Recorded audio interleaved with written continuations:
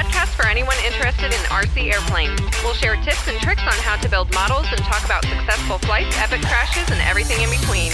Visit us at rcplanelab.com to sign up for our email list and to ask us questions. You can also text us or leave us a voicemail at 818-351-9846. Please help us out by rating and reviewing us in your favorite podcast app. Thanks for spending time with us today. Now here are your hosts, Ron and Tom. Hello, everyone, and welcome to the RC. Sorry about that. I was trying to get this up out of the way because it likes to rub on my shoulder. It bugs me. Okay. Ready? Yeah. Hello, everyone, and welcome to the RC Plane Lab podcast. I'm Ron. And I'm Tom. Oh, it's been a few weeks since we've actually had a chance to sit down like been this a while. and record. We had the wives episode, Which was fun. It was. Yes, it was. It was a lot of fun. I had to learn how to bleep because of them. Potty mouths. I failed to tell them we keep it clean here. Don't cuss. And it took me a little while to learn how to do that. But now, if anybody drops a word like that, I can take care of it pretty easily. Yes. But I won't have to again because we don't talk like they do. We keep it clean here. We are very, very respectful. And then we had the Reggie episode. We had Reggie. That was a lot of fun. That was a lot of fun. I enjoyed having Reggie on the show. Learned a few more things about him than we Walmart knew before. Parking lots. Who knew? Twice in Walmart parking lot. So Well, thanks, Reggie. We have more material now. We need to get him back on so we can keep talking about it. I'm ashamed to admit I actually enjoyed listening to the wives episode. Why are you ashamed to admit it? I honestly, I thought our listeners would find it interesting, but I had no idea how our listeners would respond to it. And they responded in a big way. Mm-hmm. Like the most downloads in the first 24 hours of any of our other episodes. Yeah, we had good numbers on that one. So kudos to them. They did a great job. And yeah, thanks to your editing, you made them sound fantastic. They did a good job. We'll leave it at that. Yeah. That was a lot of fun, but it does feel good to get back to it. Just being you and me. Yep. So we also want to bring up a listener survey. If you are a member of our email list, you would have found out probably about 3 weeks ago now that we have a listener survey on the website. Like I said, we sent it out to our email list subscribers and got a lot of feedback already. But for those of you that are not subscribers to the email list, we have put a listener survey on our website, and we want your feedback. We want to know what we're doing good, what we're doing bad, topics you want us to cover, anything like that. Don't be shy. Be honest. Keep it constructive if you can. Well, don't be mean, but be honest. Right. Actually, be mean if you want. If you want okay. To. I mean, we don't have to read it, I guess. I'll read it. Oh, okay. I'll still read it, and I'll take it to heart. No, because we want to be better for you. So help us help you. I like that. Yeah. Help us help you, so we know. I can't take credit for that. It's from a movie, I think. Oh, but either way, well, I don't watch movies often. Help us help you. Put it on the survey and answer it as honestly as you feel comfortable. Yeah, that's perfect. That way, like I said, we know what we're doing. We can better ourselves. So be honest. Go over to the RC Plane Lab website, rcplanelab.com. At the top, there's a little button or whatever you call those things that Radio says button. No, it's like a link? tab link. The link. There you go. Okay. There's a tab that says listener survey. Click on that, fill it out. It'll come straight to us. I'm also going to put a link in the show notes so you can just click directly on there. But we would greatly appreciate that. Yep. And we're always open for ideas. If you guys have ideas for stuff you want to hear us talk about, put it on that survey. There's a place there to put it, so we'll see it if you put it on there. Perfect. What else do you want to talk about? Well, we could talk about Clarence Lee. Yeah, I was a little upset by that, to be honest. Yeah. So for everyone listening, Ron and I had made a deal. If I didn't order my Clarence Lee engine by the end of the year, I was going to owe Ron an airplane a day or a week or whatever it was. I forget. It doesn't matter because that ship has sailed. I did. I had my, like I mentioned before, I had my debit card in my hand. I was ready to order, and Clarence Lee's not doing them anymore. Not because he can't. He's still alive and with us. He just can't get the parts from K&B anymore to do the engines. And that is sad. It is sad. I mean, that is so frustrating. That's another thing that we don't have access to right for the hobby. Yeah. There's so many of these tools, so many of these things that you can't find anymore. And, we've talked about it before, and that really is bothersome to me. Yeah, it is.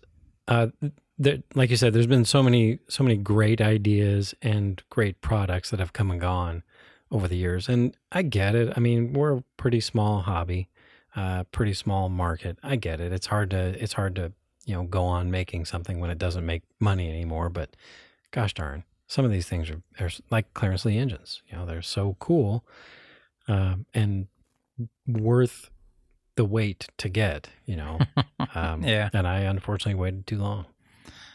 Yeah, I'm sorry to hear that, but It's such okay. is life, and we move on. Yeah, it's okay. I mean, it just makes them that much more special when I see one from time to time. It'd be like, if I hadn't waited, I If could've. you hadn't dilly-dallied. And I did. I absolutely did. It's all on me. But the nice thing is I don't owe you Yeah. any airplanes, so that's good. I mean, yeah, okay. I'll concede. Loopholes. I'll concede. I mean, Right. it We did, talked about it on the Reggie we episode. did, and I did say, that the deal was if you had one ordered, which you don't. That's true, but it was not for lack of trying. I don't remember reading that in the fine print. I don't remember reading in the fine print that it says successfully ordering either. Oh, that's assumed. Oh, is it? Of course. Oh, well, okay. So, yeah, you can expect your first ream of paper to make your paper airplanes one a day, probably on January 1st. So, I'm going to hold out for it. Happy New Year. Yeah, thanks. Yeah. So, yeah, that's the Clarence Lee. Unfortunately, I waited too long, and now they are no longer available. New, anyway, from Clarence Lee. Yeah. So we won't be bringing that up again. That has that ship has sailed, like I said, and we're past Clarence Lee. So sorry to hear it, but such is life. Yep. Which brings us to the next topic. We were talking about the wives episode, and something happened during the recording of that episode. I forgot about that. Yeah.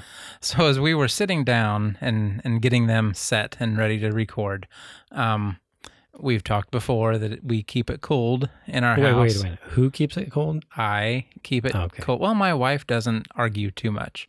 Although, do you notice it's a little warmer in here now? No, I didn't notice. I've still got my blanket, and I'm wrapped up, and I'm cold. I turned it up 2 degrees. 2 whole degrees? 2 whole degrees. So what's it on now? 64? 69. 69. I That's crazy. I did that because I was actually cold. Go figure, Get right? out. Well, you I did know. shave most of the beard off. and the Yes, hair. I had to get rid of all of that because Back to work. I did go back to work this week.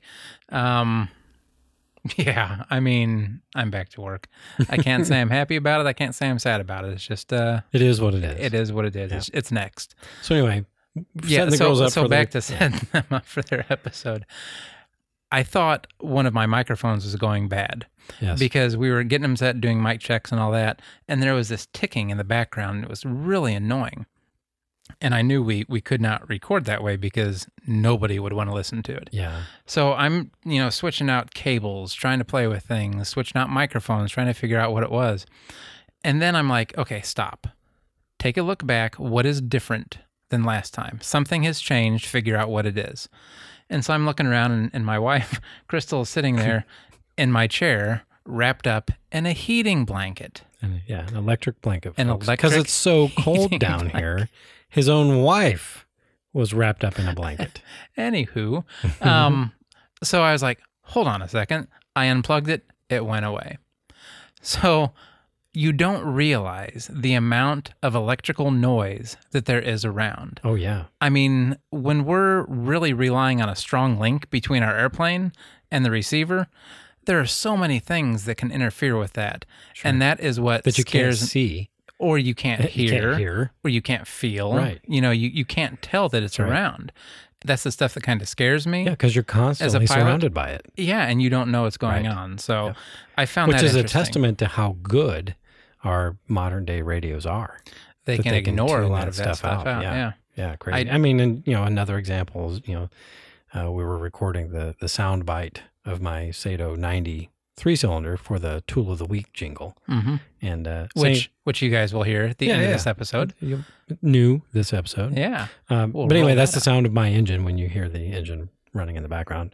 But I have an onboard glow of, 3-cylinder Sullivan onboard glow system for it, and it makes noise that your microphone picked up as you were trying to record it. Yeah. So we had to run it with that off. Yeah. So again, there's noise everywhere. Yeah. And once again, that kind of goes back to that engine I was running on the Telemaster, that first one. Noise coming from that, from the ignition. I'm pretty sure, I'm still fairly certain that's what it was. Yeah. Is what caused us to have problems with that first engine. Yeah. Hey, speaking of Telemaster. I don't want to talk about the Telemaster. So you told everybody, you need to talk about this because you're the one that doomed the Telemaster. Well, okay, it's not crashed. No. Let's start off with that. It's not doomed. It's nothing like that. I may have prematurely called it finished. I was so sure of myself. And you were confident. I was so sure of myself that we even entitled the episode, You did. The Telemaster is finished. Yep. The Telemaster is not finished. So we took it out. We made it out to the field a couple weeks ago, which was a lot of fun. And we'll talk about that too. Yeah. Our trip to the field. So it was pretty cool. We got it set up, and I was going to fly it. It was ready to go. Did you fly it at all? No. Oh, you didn't do anything? Okay. Nope. So we ran it here.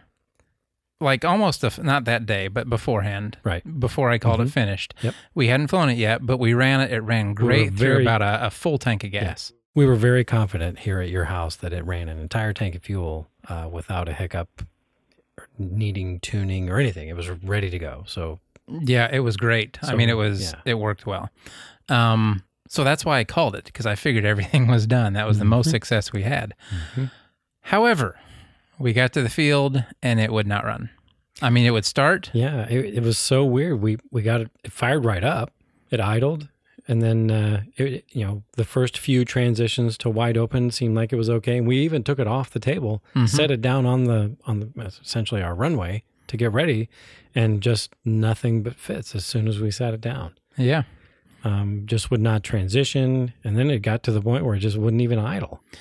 I am so embarrassed, really, to even talk about this. Not that I called it done, but the fact that we can't figure this out. This doesn't say a lot for us. No, and I mean, really, no, you're right, and I'm embarrassed as well, because I've had issues with engines before, but I've always been able to figure them out, or have somebody come over and like in the case when we were at the field and Dave came over and helped me with it, and he went through the same sort of checklist that I went through and came to the same conclusion. Oh, it's probably the carburetor. Well, folks, we put a new carburetor on it. We did, and I put a quality carburetor. I bought a carburetor that's an actual Walbro carburetor. And we put it on right before we started recording here. Yeah, tonight. And not only that, but this is the better part. You brought another ignition out, so we could take it off, or so we could switch it out just in case. Yeah. Because you thought maybe it was an ignition problem, which makes sense. Right. So we got the motor taken off. We got the. I really feel like a NASCAR crew now, because literally between the two of us, we can get the motor off. We can get to the ignition off. Yeah. We can get the gas tank out. Yep. All within probably 2 minutes. Oh, yeah. We can have that thing stripped. Between the two of us, yeah. It is, we have it down pat. We got it, we're good at that. It's a skill I hope that we will lose eventually. Yeah, we'll forget because the muscle memory figure will it out, on. And it'll just fly, and we'll never have to do any of that again. So I'm hoping that we forget how to do that. But yeah, we've gotten pretty proficient at taking the front end of that thing apart. Yeah, so we switched the ignition out. You brought another one out, like I said. Yeah. And we weren't getting any spark with that one. So after we pulled everything out and put this new ignition in, and then, because this is just the way this plane does things, we were looking at it, and you could tell down at the very tip where the boot goes over the cap. The cap goes over the spark plug. Mm-hmm. The metal piece that was down there is gone. Yeah. So the only thing that the end of that spark plug was touching was a piece of plastic, and we know that's not going to. That's an insulator, so that's not going to do anything. So we had to tear it apart, put the original ignition back in, and then it didn't run. Yeah, I'm still convinced that it's the ignition. So oddly enough, I came downstairs and looked at. Well, we went through 3 different ignitions, like looking at them to see if they would work. None of them are set up the same way. Yeah. Either the pickup is wrong, the pickup has been connected to the motor to where you can't get it off, the wiring is different, the whole setup is different, and it's just weird that you'd think something like that would be more standardized. Yeah, you would think so, but everybody wants to do something different. Like the Zenoa that's on your edge there, would be perfect for this because it's the same size. It probably has the same timing profiles, all that sort of thing. But yeah, because of the pickup sensor is hardwired essentially with no connector to the ignition, we can't use that one unless we pull the engine off and put that on the Telemaster. Well, that might be the next step. We'll see. I mean, I don't want to, but it might be. Fortunately, the Chinese, ignitions are not terribly expensive, so apparently I need one now anyway. So yeah, because you don't have a spare. I guess, yeah. Well, the spare is in op. Yeah. So yeah. So I'm the next thing I think we'll try a 4-cell, a 4.8 volt battery with that ignition because I did read somewhere that that particular ignition from DLE. From DLE was prone to, like, if he used voltages above like a 4-cell pack, they would do weird things. And if you think about it, I think it has something. I'm not an electronics guy, but on things that are designed to run on different voltages, if you run let's say, for instance, this ignition is designed to, on the box, it says from 4.8 to 8.4. That's a pretty wide voltage range, really, when you think about it. So if you operate that ignition on, say, 8.4 volts, what does it do with all that extra voltage? Well, like I said, I'm not an electronics guy. I don't understand the schematics of it because I've never taken the time to learn it. But from what I've read, a higher voltage pack will discharge faster because it's designed to run at this lower voltage, and it does something weird with all the extra voltage. So usually it's, like I said, not always. I don't know how it's done, but usually they have just voltage regulators in there that just produces heat. It just burns off that extra voltage and makes it, or turns it into heat. Okay. Well, anyway, some byproduct of that extra voltage does something weird with this particular ignition. I read that in a few different places. So, well, we do have a battery charging now. Yeah, if we 4-cell. Try it with a 4-cell, and if we have success, then yay. And I think we should know pretty quick.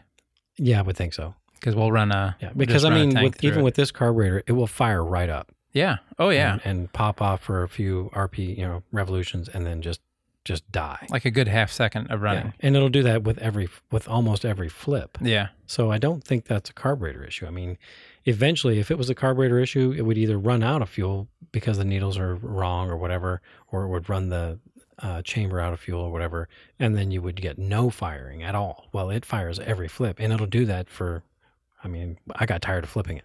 So, yeah, there was several times that it did it. So, I mean, 10 times in a row. That tells me there's something wonky. Yes, I said wonky with the ignition. And nobody wants a wonky ignition. No. But hopefully. Not good for flying. No. But hopefully that'll do it, and we'll be able to call it next week. Boy, I hope so.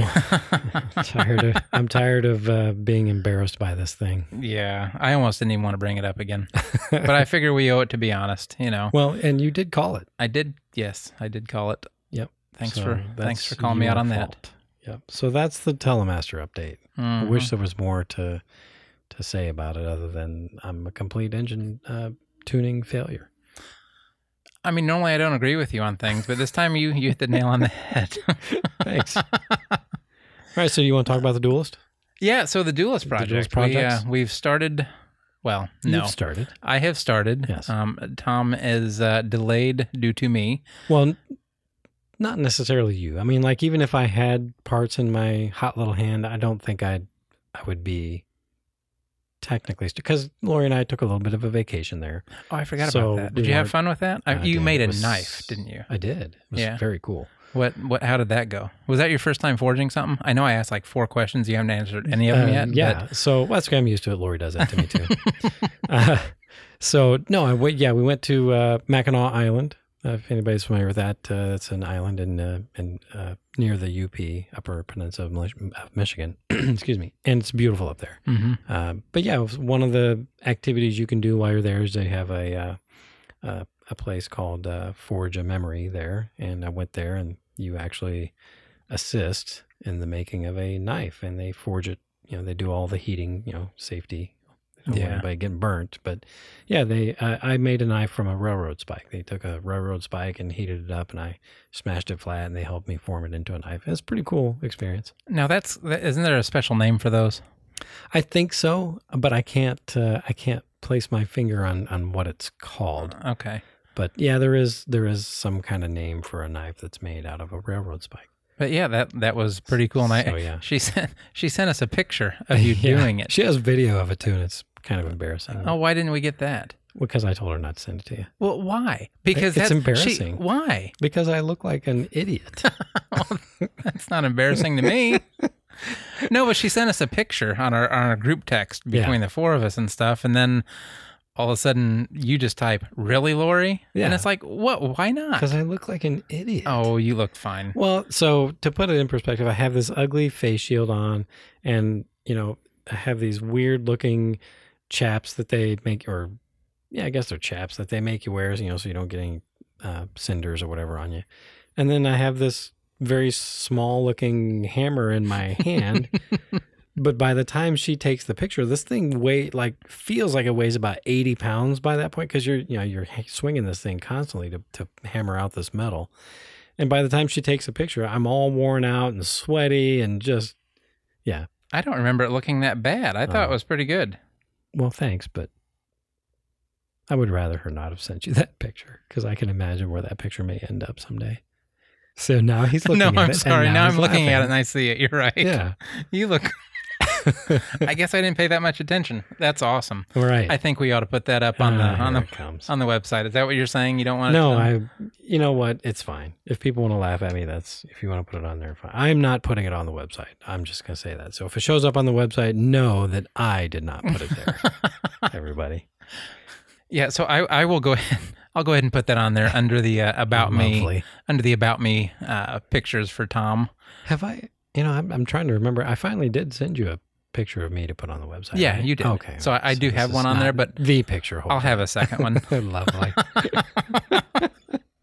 Oh, that's awesome. Okay. Wow, we got off topic. I'm Well, sorry. yeah, we were talking about the duelists. So the duelist. And I said that I'm not necessarily delayed because of you. I'm delayed because of me. I took a vacation, and had I been home and had parts, then yes, maybe, but I wasn't home, so it's okay. Well, so on mine, Right. I was able to get some parts cut, and I have started on the wing. So we're gonna start a little section on the website. I'll probably call it Duelist or something like that. Just another tab on the top. I will throw my pictures up there. Now, kind of as we go through, I don't know if I want to call it a build log, but it might be a build log. We'll kind of see how it goes. I don't know yet. But long story short, so I got my wing started. I was able to use my little laser cutter to cut the ribs, Which is and really freaking cool. it is, but my goodness, it's so slow. Yeah, but it's cool.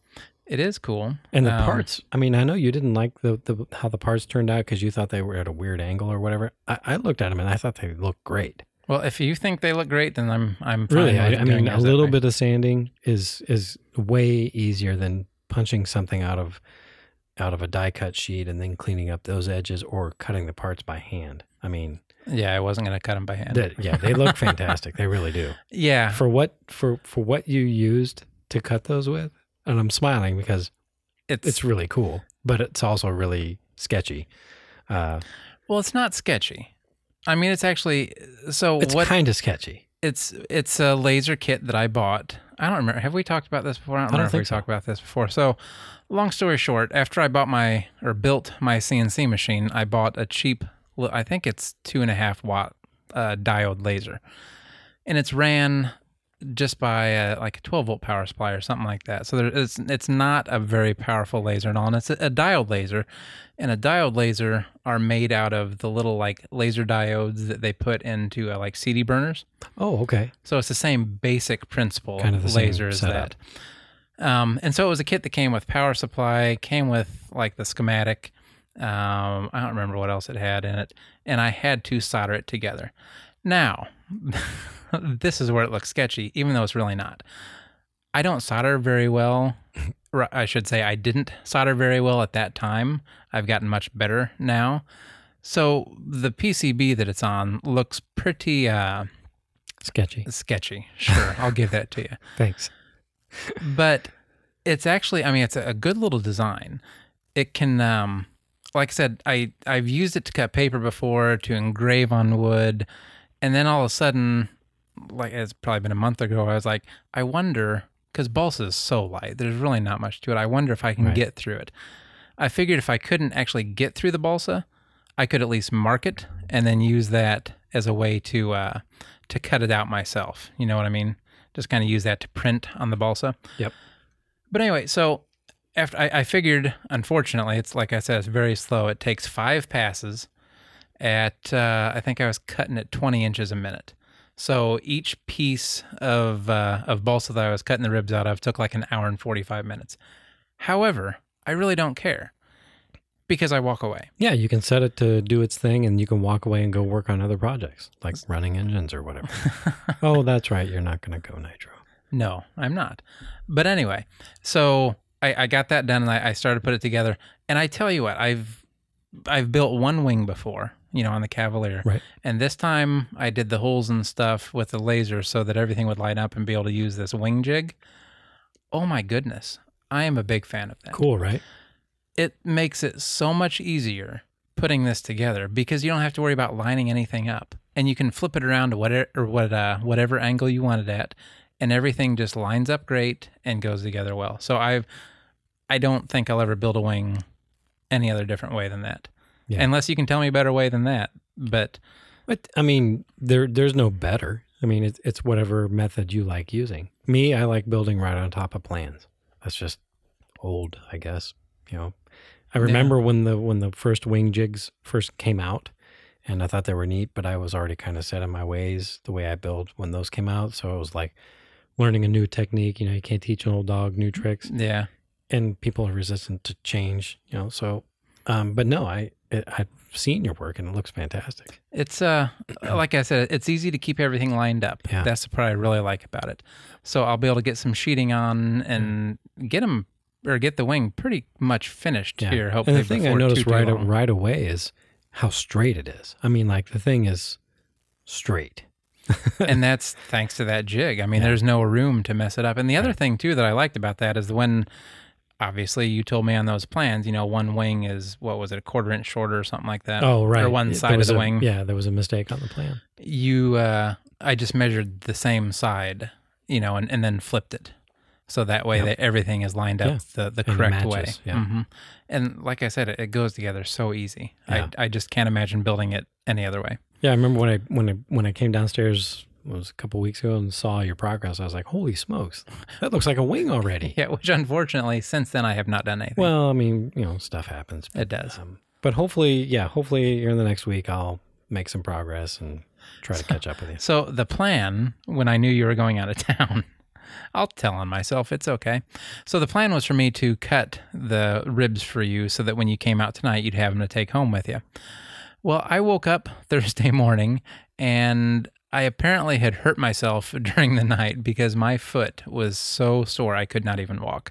So I spent the last weekend before I went back to work, all 4 days pretty much laid out on the couch. You had a sleep injury. I didn't know that was possible, but apparently I'm special and I can do that. So you're just getting older. That's yes, I am. So that's what prevented me, I'm sorry, from getting your stuff cut and done. But I do have it programmed. I did get it all programmed out. I just haven't made it out to the shop to cut it. Cool. But I'll try and get that done. I did want to mention soon. that your sketchy laser setup has, even though it took time and a lot of passes, apparently, it made it through 1/8 inch balsa. Like, I mean, it really does look great. And for what you have invested in that, $60 for the laser. I'm just so impressed. Yeah. I really am. Like when you first showed me the rib, I think it was a picture, and I said, "Wow, that looks like it's laser cut." Yeah. And then you were stringing it along, and then finally you admitted that you had assembled this laser. I was like, "No way!" And then I came down here and I saw your wing assembled. I'm like, "That's incredible to me that you produced that on $60." Well, okay. Well, for the laser. For the laser. Yeah, you already had the router table. I got it. That was another investment. I got it. That's a whole other thing. But for an attachment for $60, it did a good job. I don't want to say repurposed, but you added another capability to an already cool machine that you built yourself. I think that's really cool. Yeah, I do too. Yeah. I mean, so- honestly, I'm not trying to pat myself on the back, but I love doing things like that. I did notice, I told you it took 5 passes and it got through Right. the balsa and stuff. That was in one package of balsa that I bought, and I've never really paid attention. So some of the sheets were hard and some of the sheets were soft. Right. So I want to talk in this episode a little bit about the different types of balsa, Yes. different types of wood that you would use in different parts of the airplane, Okay. because I'm not 100% sure how you figure all that out. Sure. But when I was cutting it, I noticed like on the thinner, lighter type, not thinner, but the lighter balsa that you could flex more, Right. it would cut through that almost perfectly 5 passes. With the other stuff, 5 passes would not go all the way through. You could still run a knife through it and cut it when you were finished. But what's the difference, and why is that one pack of balsa would have different, I guess, densities maybe of balsa? No, you're right on density. Is that what it is? Yeah. So without getting into the specifics of how the balsa tree grows and how different cuts are done according to the rays and the tangent to the rings or whatever, balsa is basically graded in 3 different grades, A, B, and C, and they go up in density essentially. So grade A balsa is going to be a really light, fluffy, if you will, soft, conforms better around curves than B or C, which progressively get harder. So A is what I was cutting and having a lot of luck with. Right. Okay. And A generally is just easier to work with.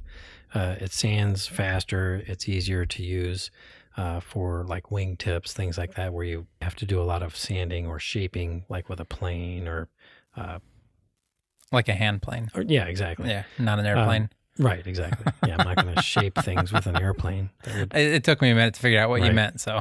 So anyway, the A grade balsa is softer, and then the B grade, which I think pretty much is like the majority of most balsa, is going to kind of fall into that B range, where it's got a little bit of A and a little bit of the hard C grain qualities kind of mixed together, and not as flexible, a little bit heavier per say square foot, because it's just denser. The grain is more tightly packed. Per board foot. Exactly. Thank you.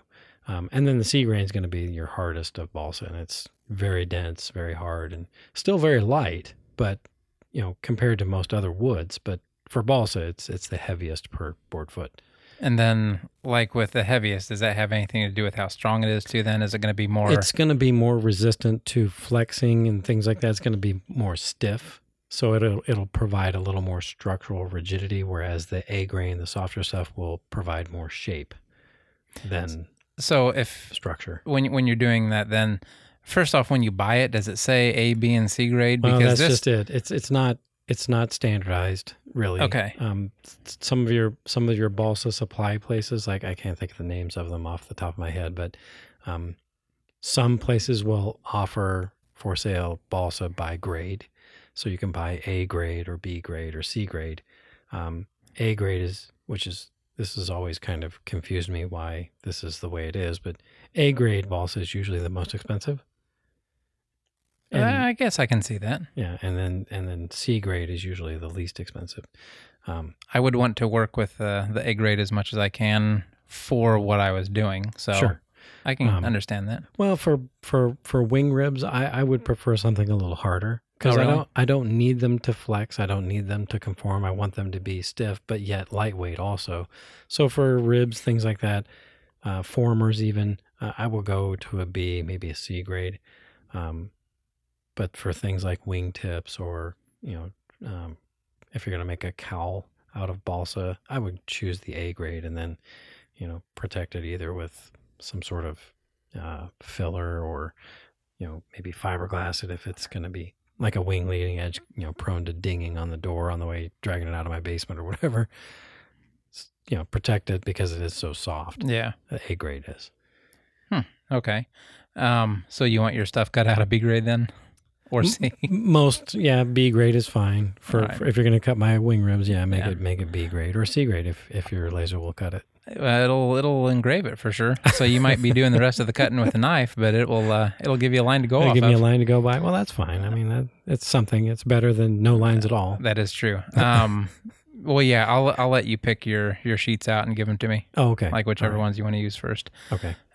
So anyway, back to the types of balsa. Or types of wood in general. So we use balsa, and I use balsa for everything, for the spars, for all that on there. Yeah, on the plans for this airplane, that's how it was constructed. Yeah, and that's what it said to do. But with other airplanes, what else can you use? What else would you use, and why?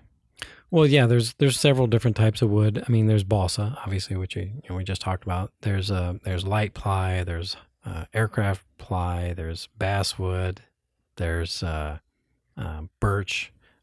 There's lots of different types of wood, and they all kind of have their pros and cons and their place on the airplane. Balsa obviously is the majority of the wood that we're going to be working with for our airplanes. Otherwise, they wouldn't be called balsa airplanes. That's true. But light ply is stiffer than balsa, still very light. But light ply is usually 3 layers of wood laminated together. So it's a plywood, but it's lighter in its grading than, say, aircraft ply, which is heavier, denser, more layers, stronger, less resistant to crushing, things like that. So light ply is usually used for things like fuselage formers, maybe firewalls on electric airplanes, maybe things like wing saddle reinforcements of like on a wing rib where you're mounting retracts. Sometimes a doubler for that rib will be made out of light ply. Because it's pretty stiff. It's stronger than balsa, but it's still pretty light. Whereas aircraft ply, it's very, very strong. It's very, very dense. That's going to be used for things like landing gear blocks, firewalls, wing bolt blocks are made out of that a lot of times. So you're going to use aircraft ply usually where you want a lot more strength and resistant to crushing. Light ply can be crushed pretty easily. Like if you use it as a firewall and you mount a firewall or a motor mount to it, usually it will leave an imprint of the mount when you tighten it down, whereas aircraft ply will be resistant to that sort of thing. So with aircraft ply then, what's the difference? I mean, like what makes it different than light ply? Is it the actual wood it's made of? Or is it the way it's constructed? Yeah. No, usually it's both. Okay. So like light ply is usually made of lighter wood, not necessarily balsa, but it might be layers of similar lightweight woods that are laminated together like plywood. But they're a lighter, fluffier, less dense wood. Okay. And whereas aircraft ply is usually birch, which is a fairly stout, dense wood that is in more layers. And then like with because I've heard of birch plywood before. How is that with like voids in the center? Is that pretty much like almost like a furniture grade plywood that wouldn't have voids? Is that aircraft ply? It's very, very high quality. It's when it's laminated together, it's done in a pressure mold, which I'm pretty sure I can't say all plywoods, but there's usually no voids. Like if you sand through it, you'll have a smooth edge no matter how far into it you sand. That makes sense. And then, like I said, there's always more layers. So for instance, on 1/8 inch thick plywood, light ply might have 3 layers. Aircraft ply will usually have 5 to 7 layers of wood that have been laminated together. So it's very, very strong and very, like I said, resistant to crushing. Oh, okay. Because it's made of a denser wood and there's more layers of them. So there's less room for them to be crushed, if that makes sense. Yeah, and then more glue holding it together, and exactly.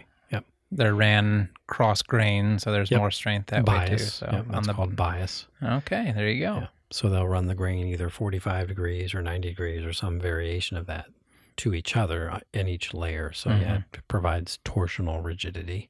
Okay. Yeah. So, and then like I said, bass and birch and these other hardwoods we use, mahogany sometimes even, for things like landing gear rails and Back in the day, we used to make engine mounts out of them and things like that. Spars, good place to use basswood.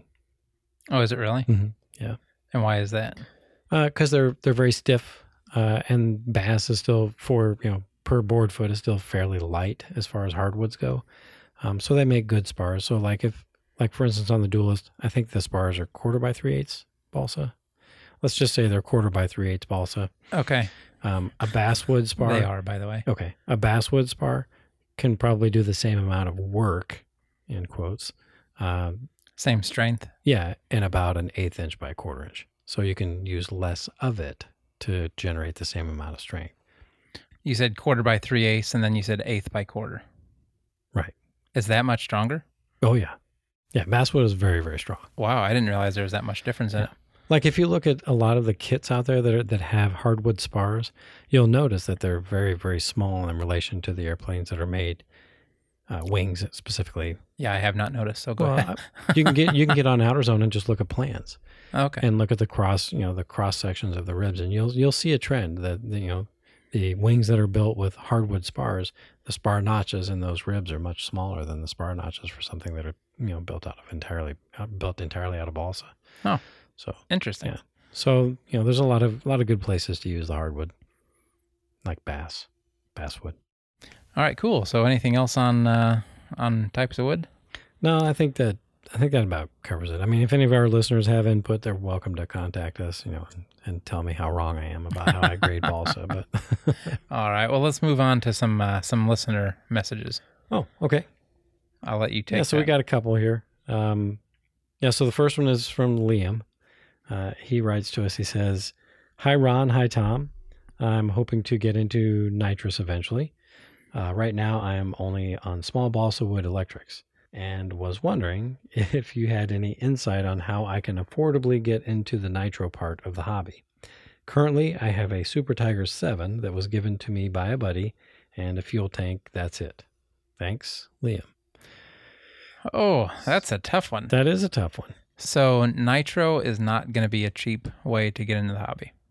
I mean, I don't think. Not relatively speaking, no. Like compared to electrics. I mean, it's cheaper than it used to be. It is, but compared to electrics, you're not going to be able to get into it for very cheap. So it depends on what your budget is. Exactly.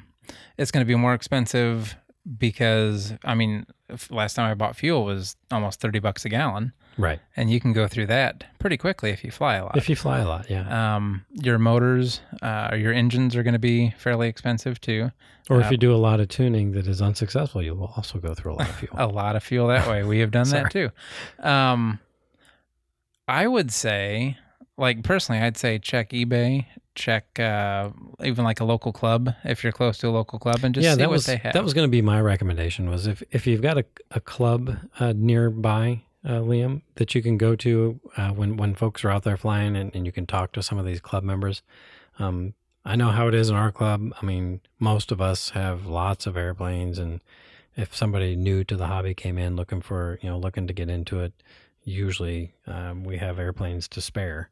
So usually, there's a good chance that one of those club members might have a deal for you if that's something you're serious about. And I would recommend doing that anyway, because a nitro airplane, you're going to want to fly at a club field, especially a nitro airplane. Yeah, that's a good point, because if you're just getting into it and you're not sure how to tune them, you're not sure any of that, nitro ones are a lot more dangerous than electric. Can be. Absolutely. Well, just in general they are. Yes. To me, because you don't tune electric.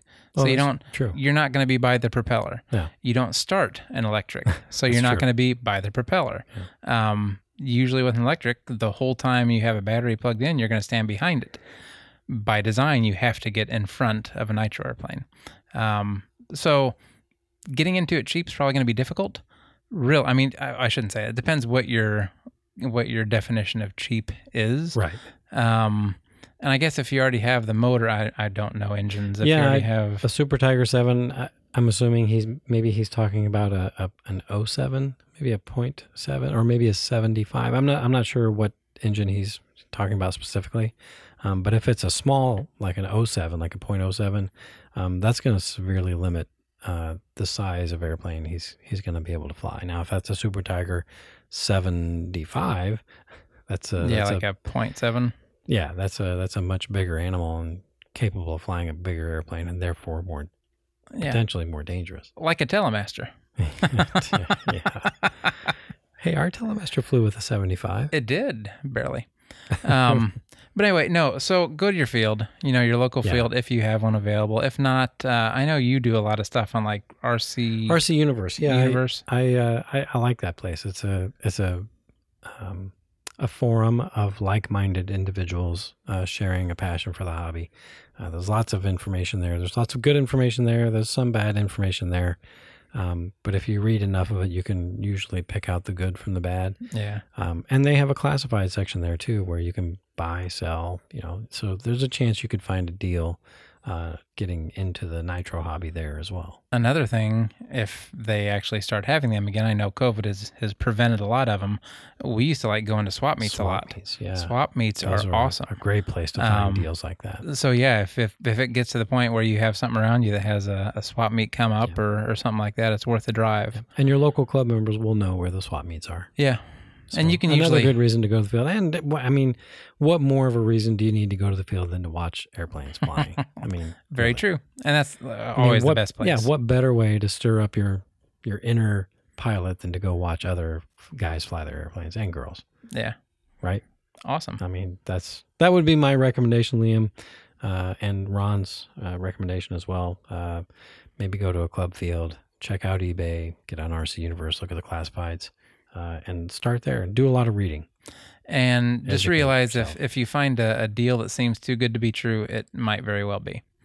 Just you have to watch what you get to. That's a good point. There's a lot of people out there that are unscrupulous that will take advantage of somebody that doesn't know. So arm yourself with knowledge. Which, once again, a good reason to go to the field and try and talk to somebody if they're local. All right. So next we have Matt.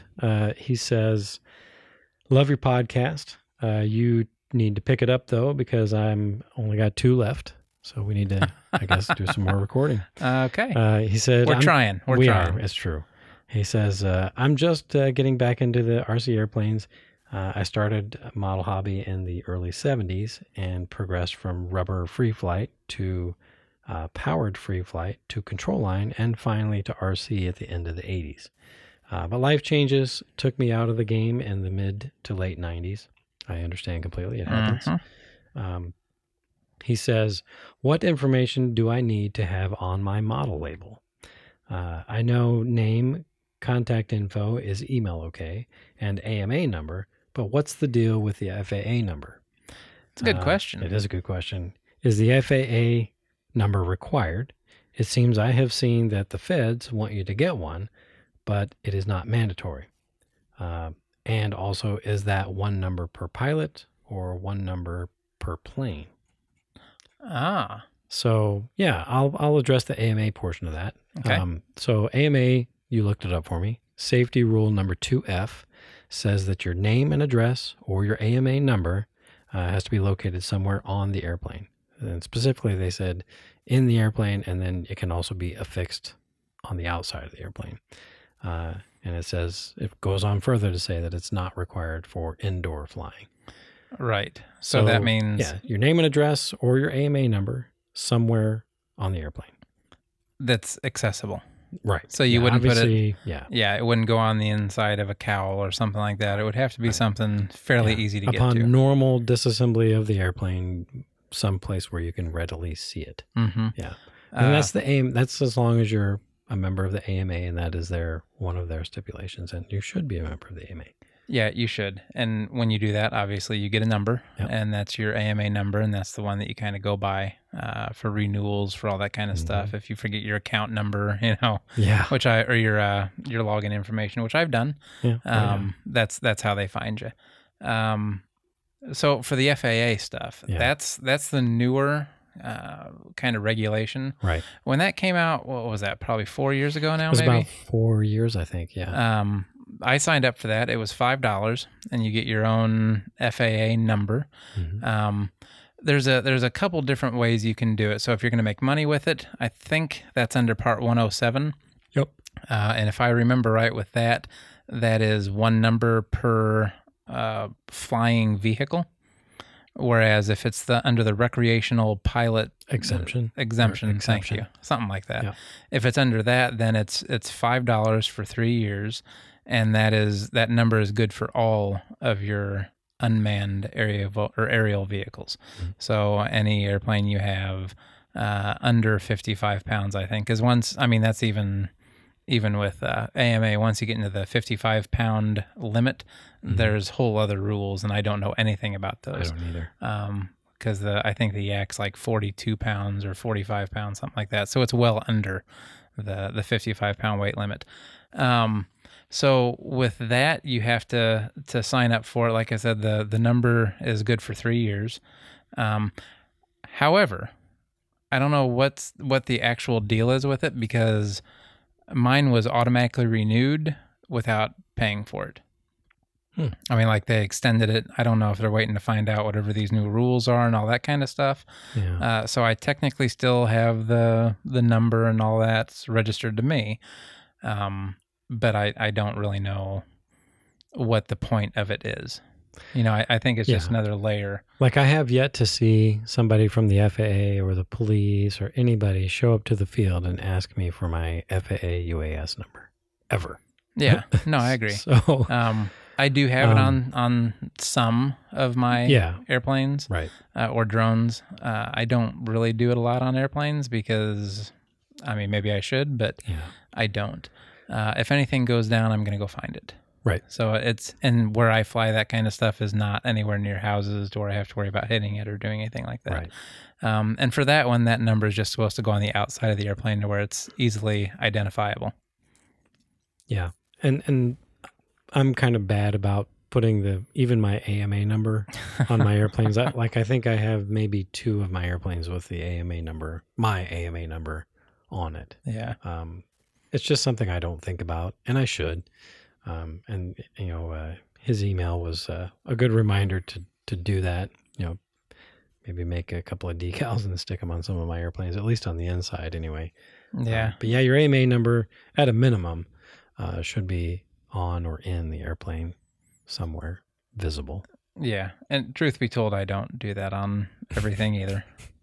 And by everything, I mean, I don't think we are. Anything. I don't think we are the exceptions. I think we are the majority in that. I think a lot of folks don't do that. I agree, and I also think, though, however, that the people that are going to get in trouble are the ones that aren't going to be doing that anyway. Right. Exactly. And I don't want to get into it, but this whole FAA business, it's like, there's so many debates that go this direction. You're not hurting the people who want to do it maliciously. You're hurting the people who want to do it the right for way, recreation in the right way. Mm-hmm. Yeah, and I understand the problems that they're having. Absolutely, I do too. But this, I don't think, is the right way to go about it. But anyway, I don't want to get onto that. I'm sorry. Thanks. Yeah. What else you got? Okay, I think I got one more here. This email comes to us from Jeff. Forgive me, it's a long one. I'm going to go ahead and read it here. He says, he starts by saying, I think I have the RCPL virus and may be in need of a vaccine. I'm going to pause there. I'm just going to say, I've never seen our logo abbreviated like that. Yeah. RCPL. So I have to admit, it took me a minute or two to figure out what the heck he was talking about. RCPL, RC Plane Lab. Okay. Yeah. Honestly, when I first saw the email, I thought it was junk. Yeah. I have the vaccine, or I have the virus. Yeah, I think was the subject line. Yeah. And I was like, oh, this is clever, but in today's world, yeah. I thought of something different. Yeah, yes. I did too. But anyway, he says, I found the podcast and a few others and have blown through your first 9 episodes just last night at work. I am new to this by only a few months. I've been building some simple flight test foamies and flying them along with my ready-to-fly Aero Scout trainer. Hold on. First off, welcome to the hobby. That's right. You're gonna have a lot of fun with it. Oh man, yep. Looks like you're starting the right way too. Starting small and then getting the fever, so to speak. So the episode on batteries is the best one I have heard so far from anyone. Thank you very much. Appreciate that. Ron appreciates that. I am all electric right now. Ron also appreciates that. Very much. Not saying I would not try fuel someday, but that is for me for now. I'm still a little fuzzy on how to match up what battery I need with what ESC receiver and servos based on all the power draw variables.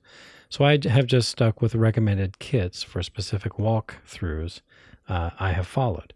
You guys have been great with your information and stories, and I can't wait to consume the next 20 plus episodes to catch up. We're happy to have you. Speaking of stories, he says, I was so shocked to hear you talk about building a Ford Trimotor. I live in the self-proclaimed airplane capital of the world, and yet there are currently exactly 0 air shows in the region. Sure, we have our museums and such, but it's not the same. The sights and sounds can never be replaced by the videos or commercial aviation flying hundreds of feet overhead. I had forgotten all about them until my first visit to EAA AirVenture in 2015. That's Oshkosh, for anyone not familiar. Which, by the way, is not very far from us. We should go one year. We are going to go. Okay. I never really saved up enough pennies to ride in one, but I love watching it take off time after time. He's talking about the Trimotor. By the way, I did get to ride in one, and it's awesome. Yeah. Worth the wait and the... Worth the wait, the price of admission. Yeah. So he says, fast forward to March of 2020, and I found myself with time and money to get into get into hobby aeronautics. I built my first few flight test foamies from kits and plans. I don't have access to a large format printer. Seems like every RC podcaster does for some reason. That's funny. So I had to painstakingly tape each 8.5 by 11 sheet of paper together to cut out the pieces for my scratch-built planes. I have even started to make design changes to fit my needs. That is awesome, and that's what this hobby is all about. Yep. This brings me back to the Trimotor story. I started to dream of what I wanted to build someday. I didn't want it to be the same old thing. Insert many of Tom's planes here. Or the sleek modern stuff that everyone seems to be imitating these days. Then it hit me. The Ford Trimotor would be the one someday. Now, I don't know the first thing about how to get started, how to model it, how to scale it, what to make it out of, how to print a plan. So I just put it on my someday list. That's why I was stunned when I heard Ron talking about it. So much that I had to turn off the podcast, rewind it, and make sure I heard him right. I am so intrigued. I have to just keep listening, hoping to hear the next step in this process and to learn something along the way. Now it sounds like your scale is way more than I had imagined, but I wish I could join you along the way. I guess I kind of will when I hear about it secondhand on the podcast. Keep up the good way. I think he means work. And don't forget to update us on how it's going. Jeff. He says, P.S. Sorry, Tom, just ribbing you there. I totally respect what you can build, fly, and teach me. Well, thanks, Jeff. Thanks for writing to us. Appreciate that. So I will say the update on the Trimotor, I think we've talked about before, is that we have kind of pushed that off.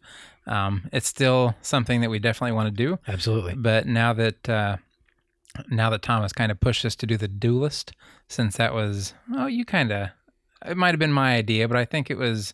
I'm giving Ron a stern look. A very stern look, so I'm trying to justify what I'm saying. I guess I sort of did. You did. I get it. Because I was really excited about the idea of having another Duelist. Right. And so I think that's the plan that we're doing now is the Duelist.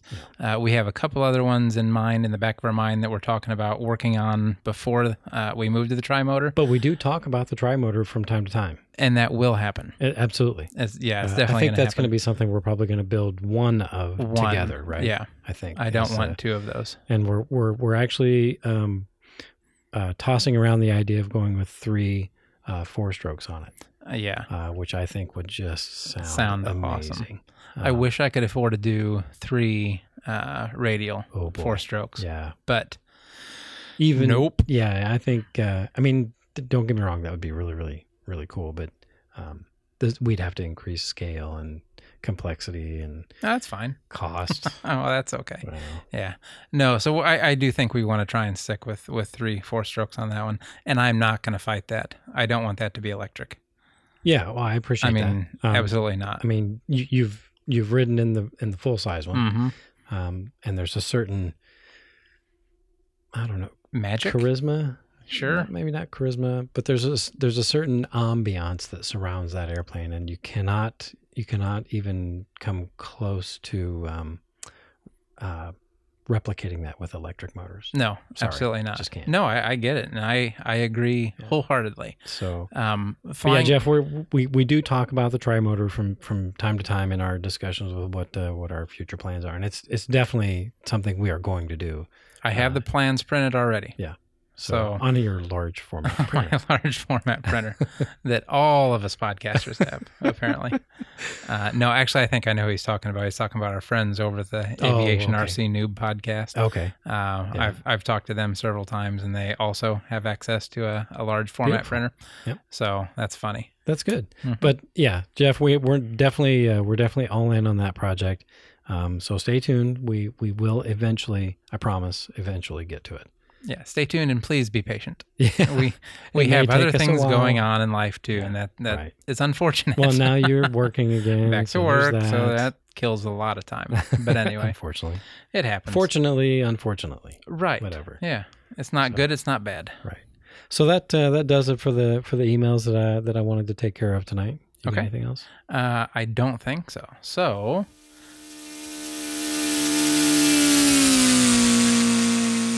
Oh, you know what that means. It's time for RC Plane Labs Tool of the Week. So for today's Tool of the Week, we actually could not come to a consensus on what we wanted to use. True. So Tom and I each have our own Tool of the Week this week because he didn't like my pick. Well, technically, these were both your picks. Well, okay, but you didn't like the one that I was more excited about. True. So my Tool of the Week is the Tool Magnetizer and Demagnetizer. It was funny because my kid was working on, he was taking I don't even remember what he was taking apart. He was taking some electronic thing apart, trying to figure out how it works or how to fix it or something.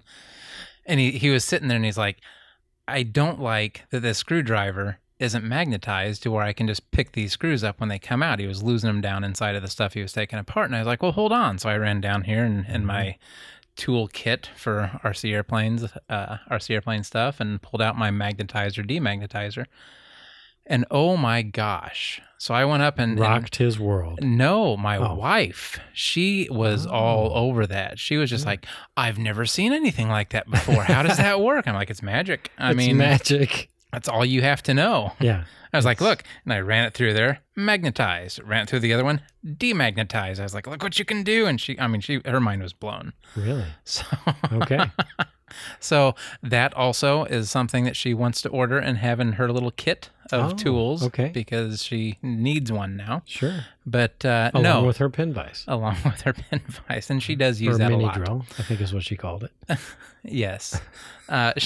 She'll get mad at me for saying this, but she has a wonderful, wonderful way of drilling things, like with my actual drill and with her pin vise drill that are wet. Oh. And then she gets water down in them. So her pin vise actually needs to be replaced. And the chuck on my drill needs to be replaced because they have gotten rusted and they don't work nearly as well as they did before. But that's funny. Hey, at least she uses tools. She does. Right? She's very tool-centric. Yes. Which my wife as well. Proud of her. Yep. She does a great job. So describe this apparatus you're talking about. So it's some of our magnet. listeners may not know what it looks like. It's a magnet, and it has a couple holes in it. One hole you run your tool through, so like your screwdriver, or you can even do like the end of needle nose pliers.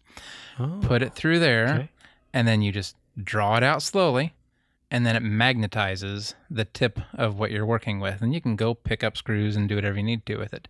If you're working on something where you don't want it magnetized, because sometimes you don't necessarily need it magnetized, you run it through this other little area on the tool, and it demagnetizes a tip. I'll be darned. Works great. So where can somebody buy such a tool? We will have a link on the website. Actually, Nice. I don't think I put that up, and I don't think we've told anybody about that yet.